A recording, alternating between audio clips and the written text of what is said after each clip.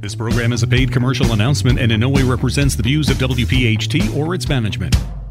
Hi, everybody. Welcome to Recovery Radio. I'm your host, Steve Martirano. I hope you're joining us as we speak to experts in the field of behavioral health. Our idea is to foster diverse and meaningful conversations on substance abuse and mental health.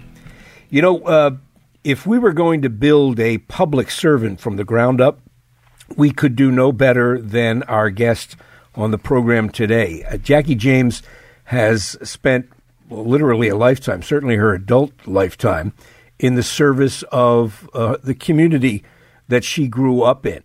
Armed with a master's degree in social work, she began in the New Haven area, working with homeless youth and mentally challenged adults. The list of Jackie's accomplishments and career moves is extensive. She has worked as a public servant in both the public and private sector, helping, as I said, the people she grew up with and were formed by get better health and welfare. It's an impressive resume, and we're pleased to have Jackie James with us in her new role as Director of Public Relations for Retreat Behavioral Health in Southern Connecticut, which is, of course, in her hometown of New Haven. Jackie, thanks for joining us on Recovery Radio. Thank you for having me. Thank you. Jackie, you grew up in a neighborhood. I'm getting up to speed on New Haven. I'm like everybody else. I know two things about New Haven, Connecticut: Yale University and the pizza places. So you're going to fill in the blanks for us because I know it's an interesting story. I was struck looking at your background that you grew up in a neighborhood called The Hill in New Haven, and you know the Hill, as a name of a neighborhood, oddly enough, shows up in a couple of places I've come across in my experience. There's a Hill community in St. Louis that for years was legendary as I guess an Italian-American or an immigrant community. It's very famous and referred to as the Hill in those parts. And, of course, you're probably aware of Providence, Rhode Island, where they have their own Federal Hill, and another enclave of immigrants and Italian restaurants. Tell us about your Hill. So my Hill is actually very close to Yale New Haven Hospital. And yes, New Haven is very well known for Yale University, Yale New Haven Hospital, and the wonderful pizza places that we have. But the Hill neighborhood where I live is actually, there's a Hill North and a Hill South. It's divided by 91-95 corridor, or actually the intersection of both 91-95 corridor. And we are a community that is actually growing and diverse in nature. Initially, the Hill was predominantly an Irish community, and with a lot of gentrification that took place. African Americans were living there, and again, gentrification took place, and the community became divided by the Route 34 corridor, which is a thoroughfare coming off of the highway and cutting through the neighborhood leading to Route 34, which actually takes you back out of New Haven. Mm-hmm. So it because of the nature of the highway, the Hill was at some point in time a neighborhood that was greatly infested with drugs. Homelessness, poverty, because people would actually come from out of town, come from the surrounding towns, get off the highway, come buy drugs, come do drugs in the community, get back on the highway because of the easy access, and leave the community, but leaving it in a state of poverty, in a state of disarray, and that is what the neighborhood that I grew up in. Yeah, that's a regrettable consequence of urban development that is familiar to a lot of places. I mean, whole neighborhoods were sometimes obliterated by the need to put some thoroughfare through. Others, like yours, it sounds like, were then isolated. So the impact of that road made the Hill kind of an open-air market for drugs. It really did. It did. My family moved over into the community in the 1980s, and at that time, drug trafficking and drug abuse was at an all-time high. And you're right, it was easy access in and out of the neighborhood. And because of that, it brought about a lot of issues and concerns, right? Blight became a major issue. Homicides became a major issue. Drug dealing, drug trafficking, prostitution became a very major issue in the community. What's the time frame we're talking about here now from when it is a diverse ethnic and racial community to one cut off from the more or less the rest of mainstream New Haven? What time frame are we talking about when that isolation took place and resulted in these negative impacts? The time frame actually started in the, I would say, mid 70s, early 80s. And we went through that era, I would say, until about the early 2000s, late 1990, early 2000, 2001. And I'll be honest, lived there since 1980. I'm the second oldest of 12. My parents are homeowners in that community, went to school in that community. Upon graduating high school, I went away to undergrad, came back, and went to California for a little while to run a program in L.A. And my dad had got sick, and I came back, and when I came back, nothing had changed. The crime was still high. The blight was probably even worse. The drug trafficking was worse. And, I took it upon myself to kind of take the day off of work. And it was an election year. It was a very contentious election year.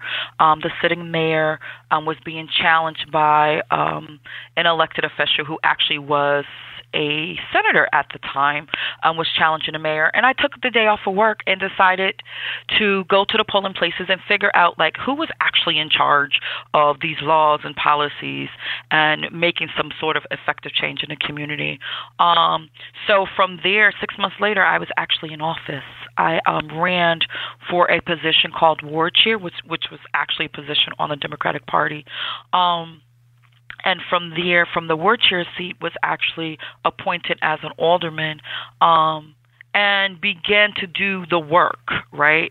The work that needed to happen with the community, and community policing, and figuring out what was the best way to kind of rid the community of all these ills, right? The drug trafficking, the blight, and did that for 15 years. And at one point in time, I actually had the lowest crime rate in the city of New Haven.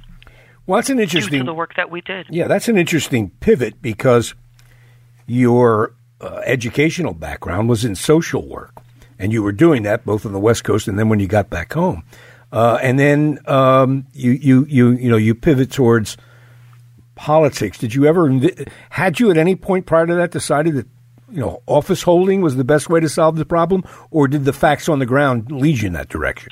The facts on the ground led me that way. I grew up in a family that was not a part of politics at all. Actually, my family, unfortunately did not even engage in voting until I got elected.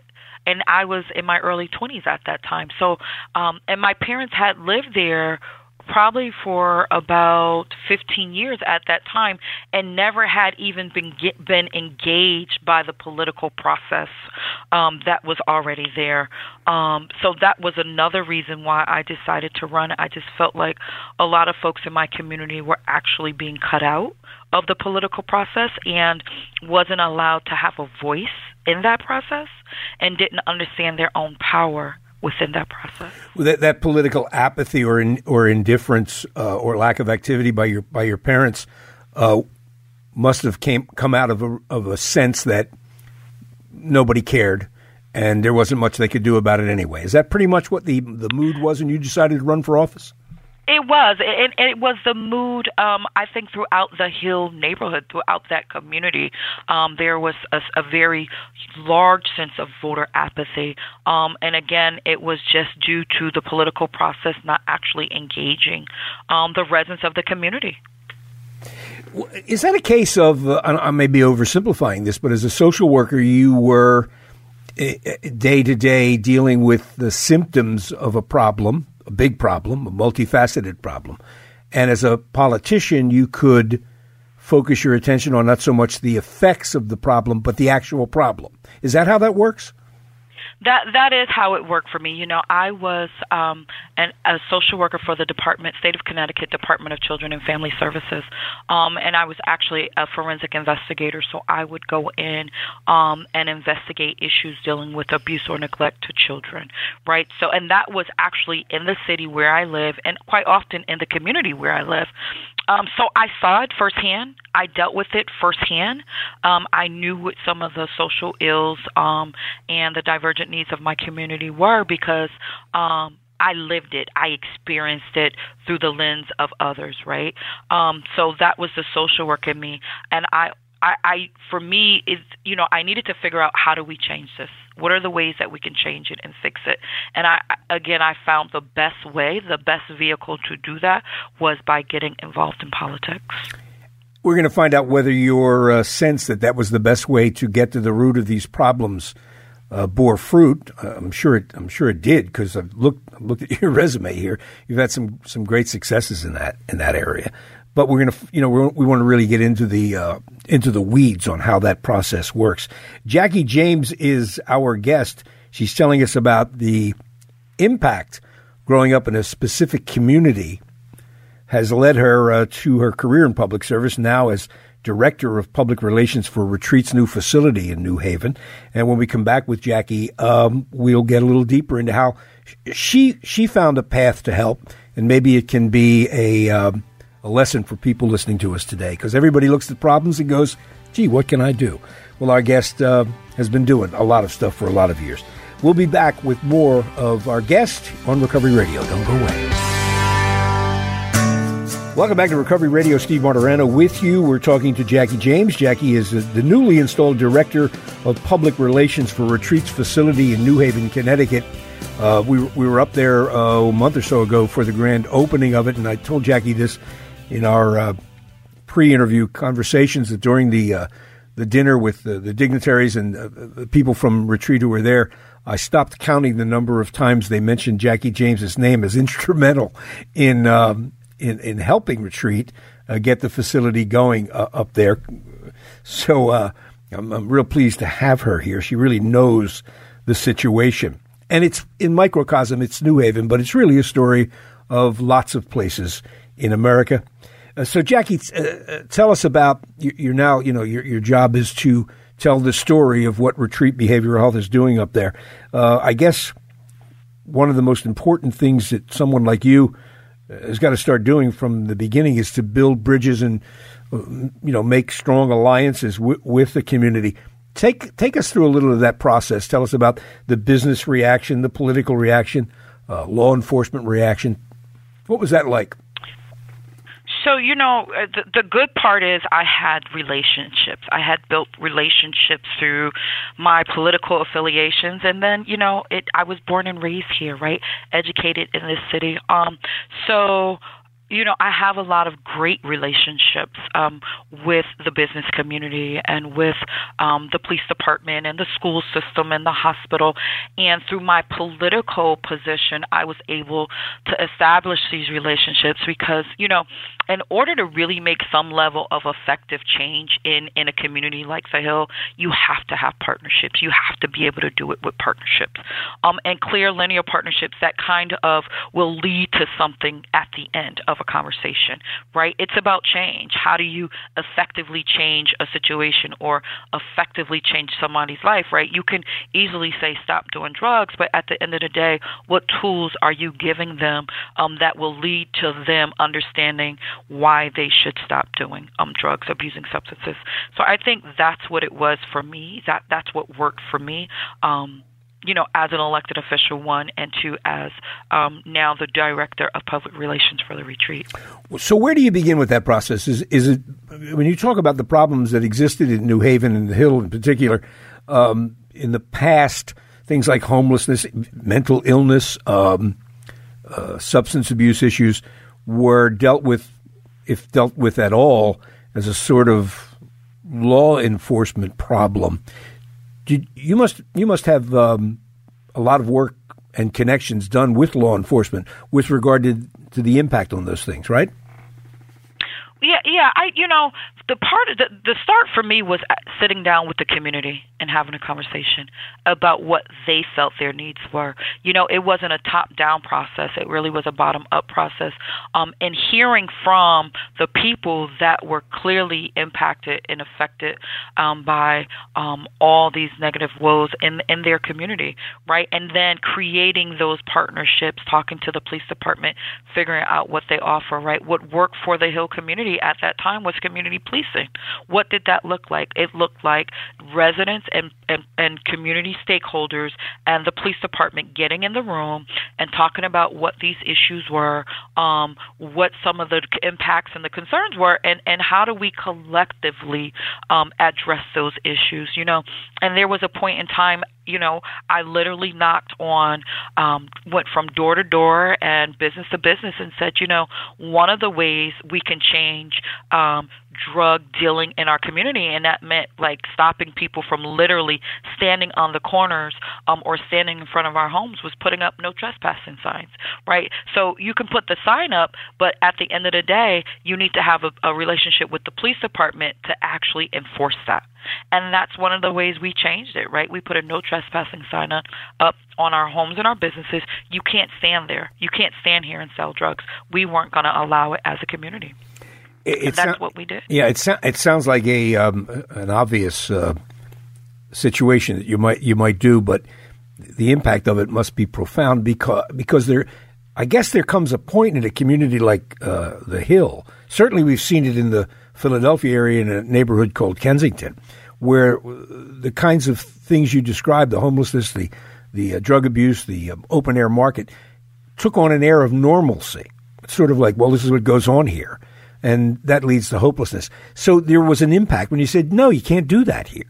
Well, let me ask you, though, with regard, because you have a story to tell as the Director of Public Relations, when a facility like Retreat, which says it's there to improve behavioral health conditions, where do you begin telling that story? What do you tell them a place like Retreat is all about? For me, I've been with Retreat, and I'll say as a partner, right? Retreat came to New Haven 7 years ago looking for space. And at that time, I served as the Deputy Director of Economic Development for the City of New Haven and sat down with them and heard their story, right? And the story about the Lancaster facility and the desire to expand and treat addiction. And for me, it made a lot of sense. One, because of the neighborhood that I live in, but also, having folks in my family that were also addicted to substances. So sitting down with them and understanding their treatment milieu and understanding, and clearly understanding the need for a type of facility like this in New Haven it was just common sense, right? Mm-hmm. Like, that's what worked. And we saw the need. We see that the opioid epidemic in our community has grown drastically over years. So the need for something like Retreat in the Hill neighborhood in the city of New Haven just made obvious sense, honestly. It was a no-brainer. Yeah, Jackie James is Director of Public Relations for Retreat in Southern Connecticut, and she's our guest. Recovery Radio. Even more with Jackie straight ahead. Don't go away. Welcome back to Recovery Radio. We're speaking with the Director of Public Affairs at Retreat's new facility in New Haven, Connecticut. Jackie James is with us, talking about her long career as a public servant and how she's applying what she's learned in that area, both politically and in the private sector, to her new job as public relations to tell the story of behavioral health and the needs in that community. We'll get back to her in a second. I want to remind you, as I do every time we're together, and that is that, Retreat underwrites the program, but this is in no way intended to be an infomercial. They're not here to have me tell you they're the only place you can get help. But they are a world-class organization. You can check them out for yourself. They've helped lots and lots of people. The program, though, is intended to educate and inform people about the needs that exist, and they are manifest in the entire area of behavioral health. That includes substance abuse treatment for sure, but now covers a broad range of services that are referred to as behavioral health. They are mental health issues. In any event, I'm going to give you their phone number, And if there are any questions you have about anything regarding substance abuse and treatment and how to get it and behavioral health issues as well, you can call Retreat. Somebody's there. They'll give you really, really good answers. The phone number is 855-859-8810. As I said, 24/7, somebody's there. 855-859-8810. Jackie James joins us from New Haven to talk about her work in public relations for Retreat and her, expertise in the area of what neighborhoods like New Haven, cities like New Haven, need desperately. Jackie, one of the things I know you used to do as a politician, and now certainly do in terms of, the public message of a place like Retreat, is to prioritize some of the problems that need to be addressed in that community. Could you do that for us? I mean, we've talked briefly about some of the more obvious ones. When you sat down as both a politician and now as a director of public relations, did you do that? Did you list, well, these are the sort of things we need to address immediately?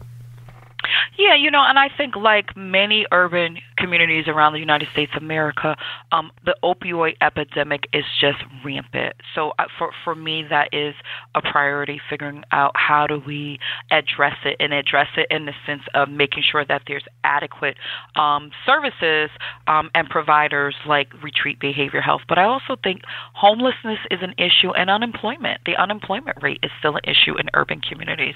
And our goal is, how do we really have a conversation about addressing some of these issues within the city of New Haven? Again, partnering with our stakeholders and understanding who they are and letting them understand who we are also. Let's talk about homelessness for a long time. Well, before we do that, let's back up to the substance abuse thing. You mentioned that the neighborhood you grew up in, the Hill, this problem has been around long before the public began noticing it. When the opioid crisis finally spilled over and caught the attention of mainstream media, things began to change. How widespread is the problem of substance abuse in the Southern Connecticut area? I think it's very widespread. In the past few weeks or so, we've had a lot of overdoses, and the face of those overdoses and the face of the opioid user is actually getting younger, right? So when I was growing up, it was someone, maybe late 20s, mid 30s, 40. Now you're seeing, I've seen a 12-year-old and an 18-year-old opioid abuser. So for us, the demographics is changing. So that's what we're looking at. How do we deal with some of this, right, with high school students and address some of these issues and partner with the educational system in addressing these issues? So we've seen, again, a change, the face of the opioid epidemic and substance abuse again. Yeah, they're younger. That's an interesting point. I want to ask you what work you will do with Retreat to get into the educational arena to let them know, what's going on here. Now, I am also struck by how early on substance abusers get to opioids and heroin. Mm-hmm. The old notion of a gateway drug is pretty discredited now. Exactly. It doesn't matter. But nevertheless, and you've seen this and I've seen this, the idea that a high school kid would be introduced to substance abuse at that level is terrifying. That message has got to be reinforced again, and not in the old just don't do it, what was that, DARE program, but explaining to educational groups and kids, what the dangers are. Is that part of what a public relations director would do, is get that message into schools? It is. Part of my job is to get that into schools around and also around the community. One of the things that we are doing is actually we will be hosting a conference and workshops in West Palm Beach, Florida, March 5th of this year, and partnering with the school system down there to talk about vaping and substance abuse within their school system, right? And again, this is about educating, right? This is about educating and helping parents and families figure out access to treatment.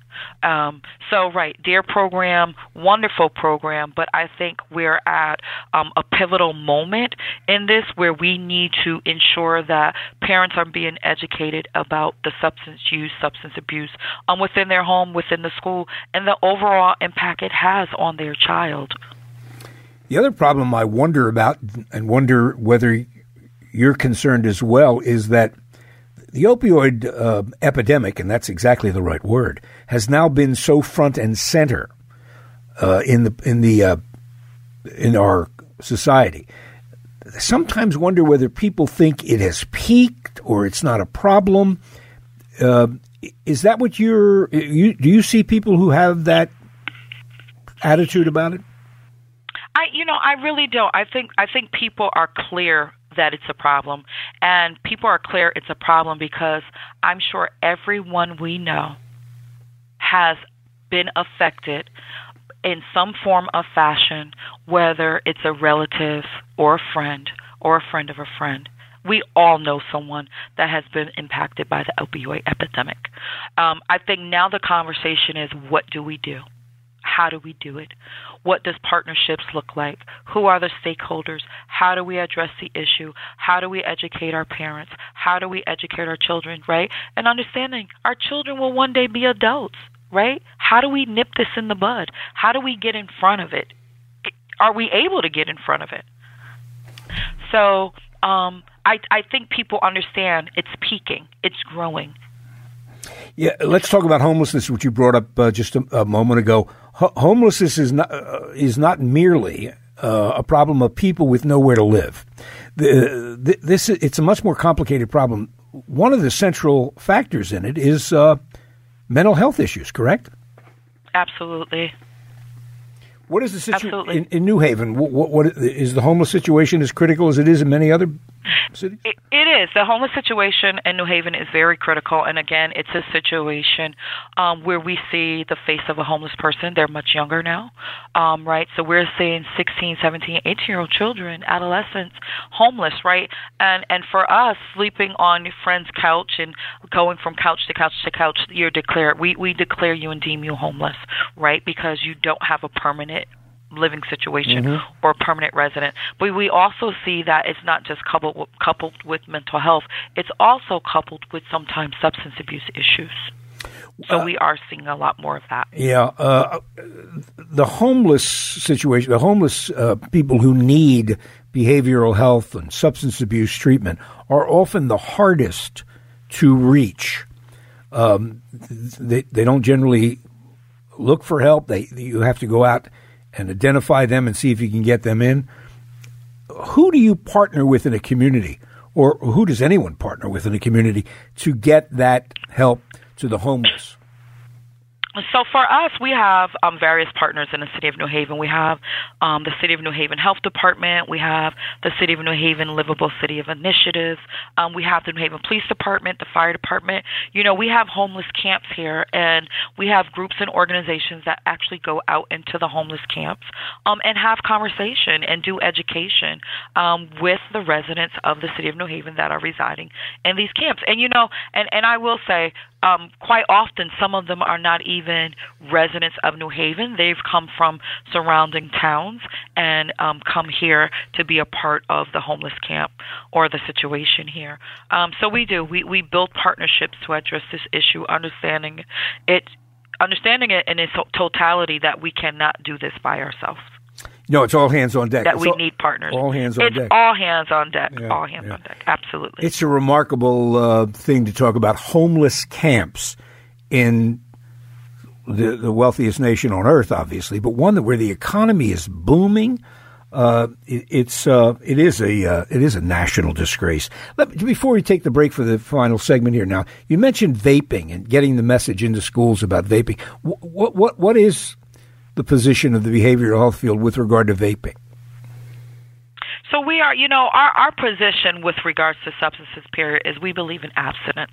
We understand relapse is a part of recovery, but for us, we're completely about abstaining. But we also understand that takes treatment, that takes support, that takes education, right? Understanding the negative impact, negative health impact that it has on a person.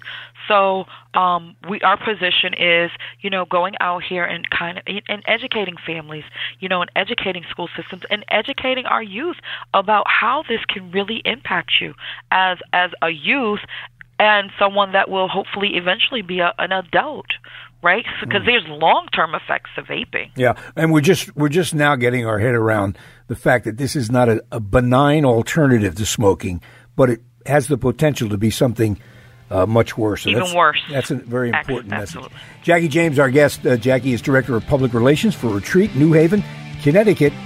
We have more with her. Stay with us. This is Recovery Radio.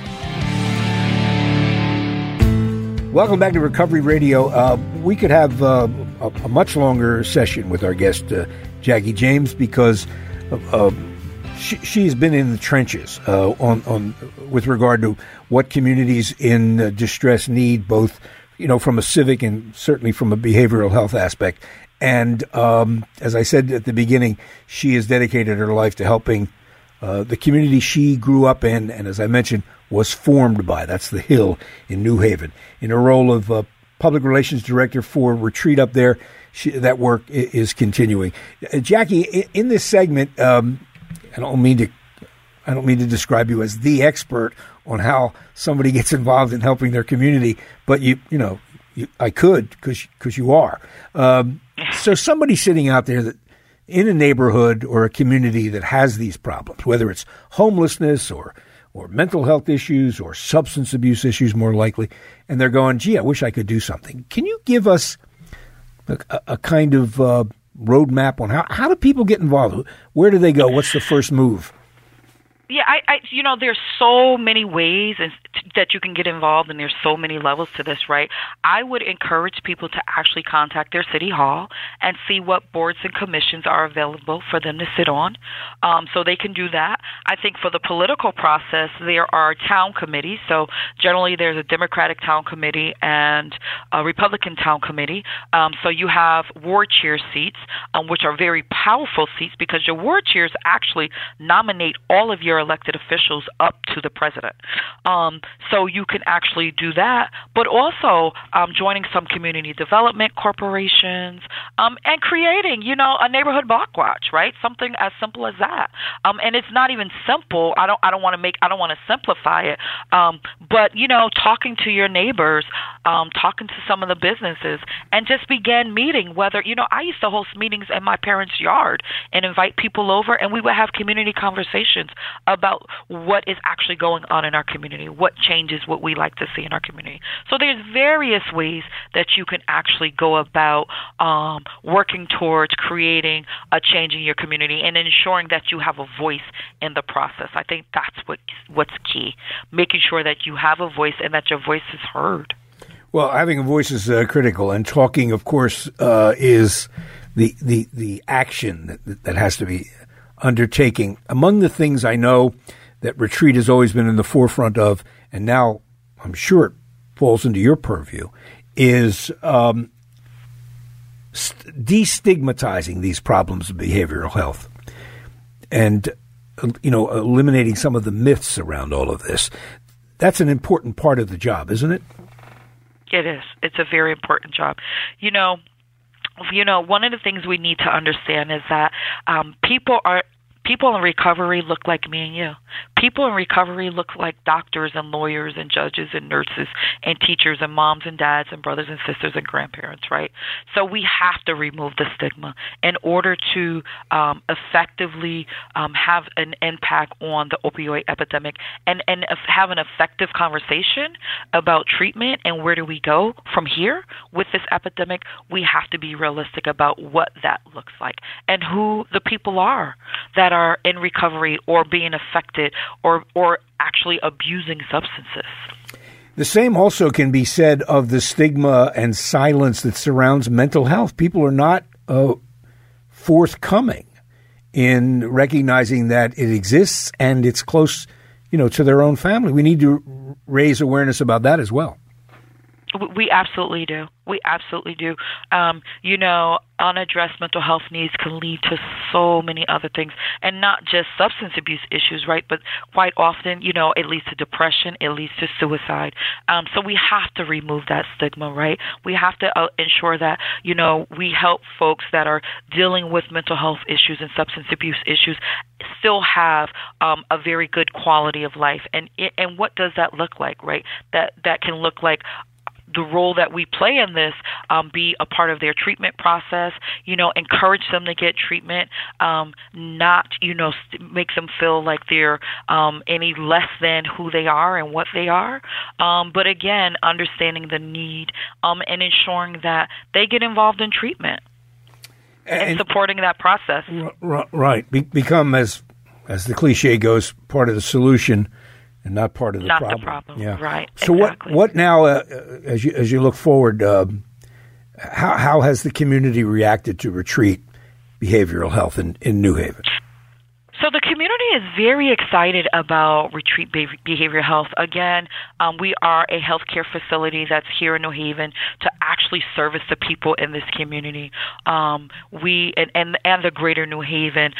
We look forward to the partnerships that we will be developing with the New Haven school system, the New Haven Police Department, the City of New Haven, and all the surrounding towns. Again, we are looking forward to working with the Board of Ed in West Palm Beach, Florida, and actually looking at how do we create a national model around having community conversations and discussing treatments and solutions for our adolescents. So we're here. If folks want to reach out to Retreat Behavioral Health to start that conversation and dialogue in their community, no matter where they are in the United States of America, we are here. That is my job, and that we will continue to support the process of treatment and recovery. Jackie James, Director of Retreat Behavioral Health, Southern Connecticut in New Haven.